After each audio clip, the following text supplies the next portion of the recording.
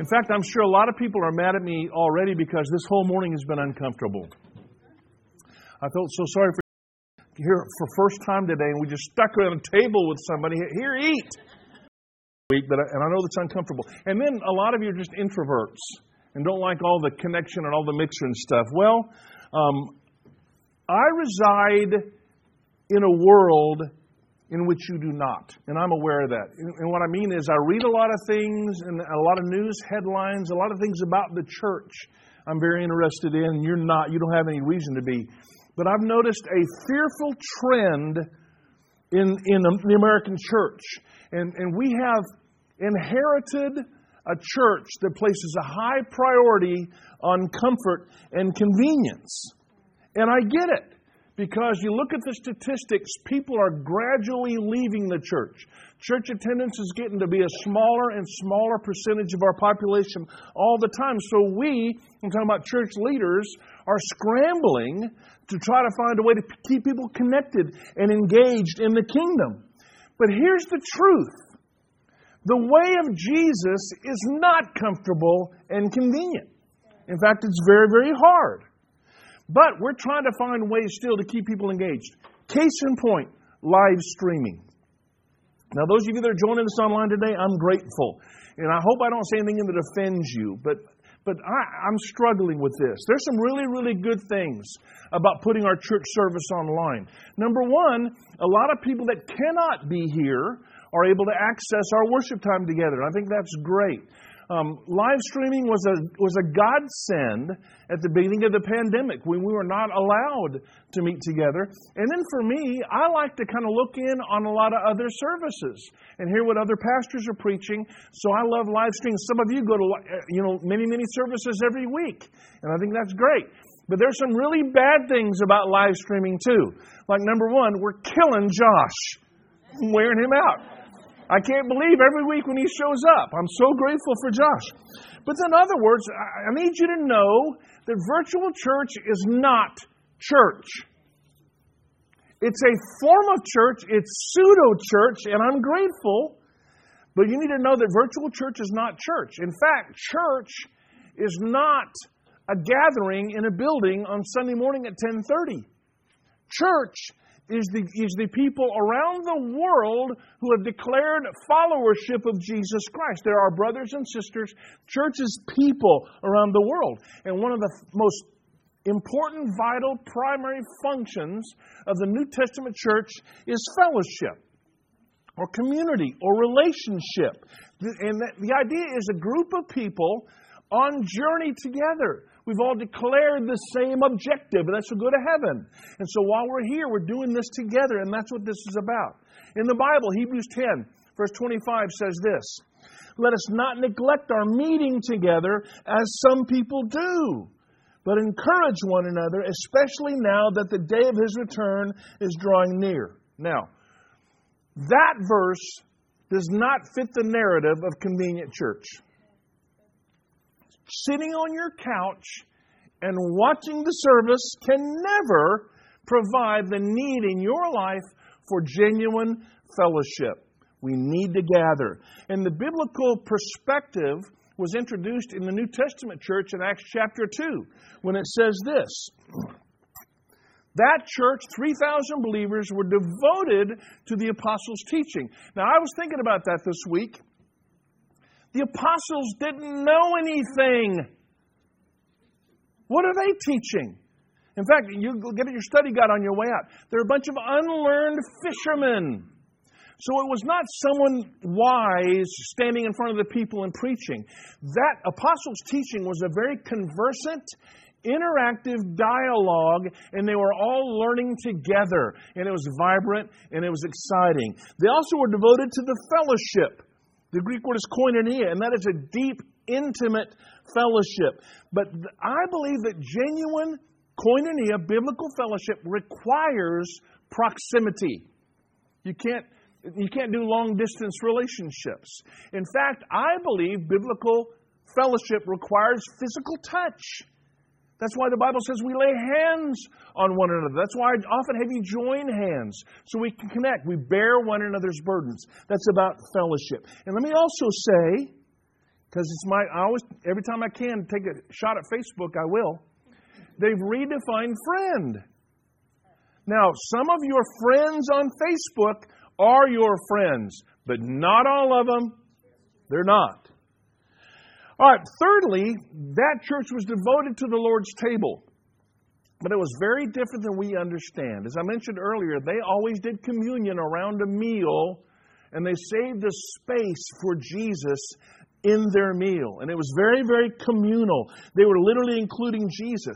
Communion was never intended to become a meaningless ritual.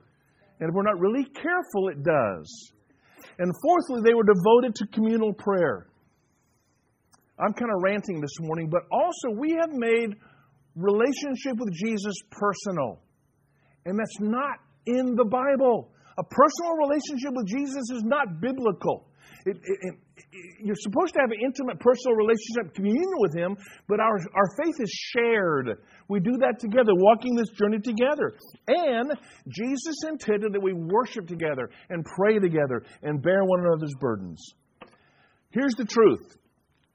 None of those vital New Testament church functions, teaching, fellowship, breaking of bread and prayer, can be fully realized online. Now, does that mean we pull the plug on live stream? No. There's value there. But I've got to warn you about the dangers of neglecting our meeting together. You can't stop coming to the gathering. We need each other. We need to touch each other. We've got to encourage each other. Why?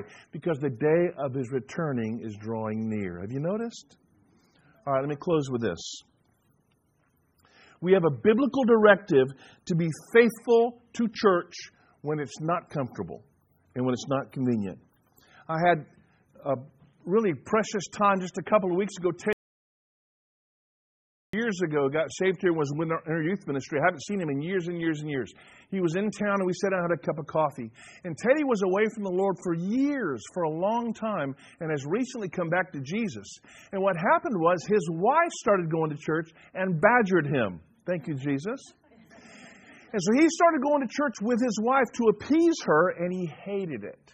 It's a great big church in Atlanta, and he said it's very corporate. You don't know anybody. It's very sterile. The messages are about making your life better, and he despised the gathering. He said, you know what happened though, Randy? As I went week after week after week, an appetite in my spirit began to develop for Jesus because I was faithful to go to church with the believers. And I think that's huge. Every Sunday morning, a guy I follow on Twitter named Andrew Wilson tweets. He said this a couple of weeks ago. God doesn't need your service, but your neighbor does. God doesn't need your money, but your church does. God doesn't need your praises, but your soul does. Come, pour yourself out for the one who needs nothing. Happy Lord's Day. And Matt Smithers said this.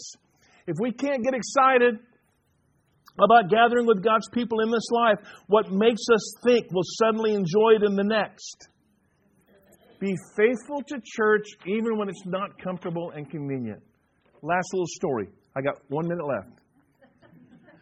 I've got an iTunes list on my computer that I just have running when I'm working. We're running on shuffle. Some of you know what that means. And I've got 1,000 songs from every possible. In fact, some of them, people come up and I have to turn it off because it's not appropriate. But I just had my playlist going this last week, and a song came up that stirred up all kinds of feelings in me. It was the song, You've Got a Friend in Me. You've got a friend. It's from the original Toy Story movie, and it made me remember sitting on the couch with a grandchild under each arm, watching Toy Story and crying like a baby. And here's the thing. Now, my grandchildren are 6th and 8th grade now. They're not babies anymore at all. But I had this jealous yearning when I was sitting in my office. And not to see them because we see them all the time. But I'm aware of the world they're growing up in. And I just said, Lord, please protect them. I want them to have a great experience at school. I want them to go to a church that teaches the Word and know Jesus. I want their parents to be faithful to disciple and discipline them in a way that they should. And I know I can't keep them safe. I can't protect them at all, but I'm praying that God will. What I'm trying to say to you is, I'm your pastor, and I love you.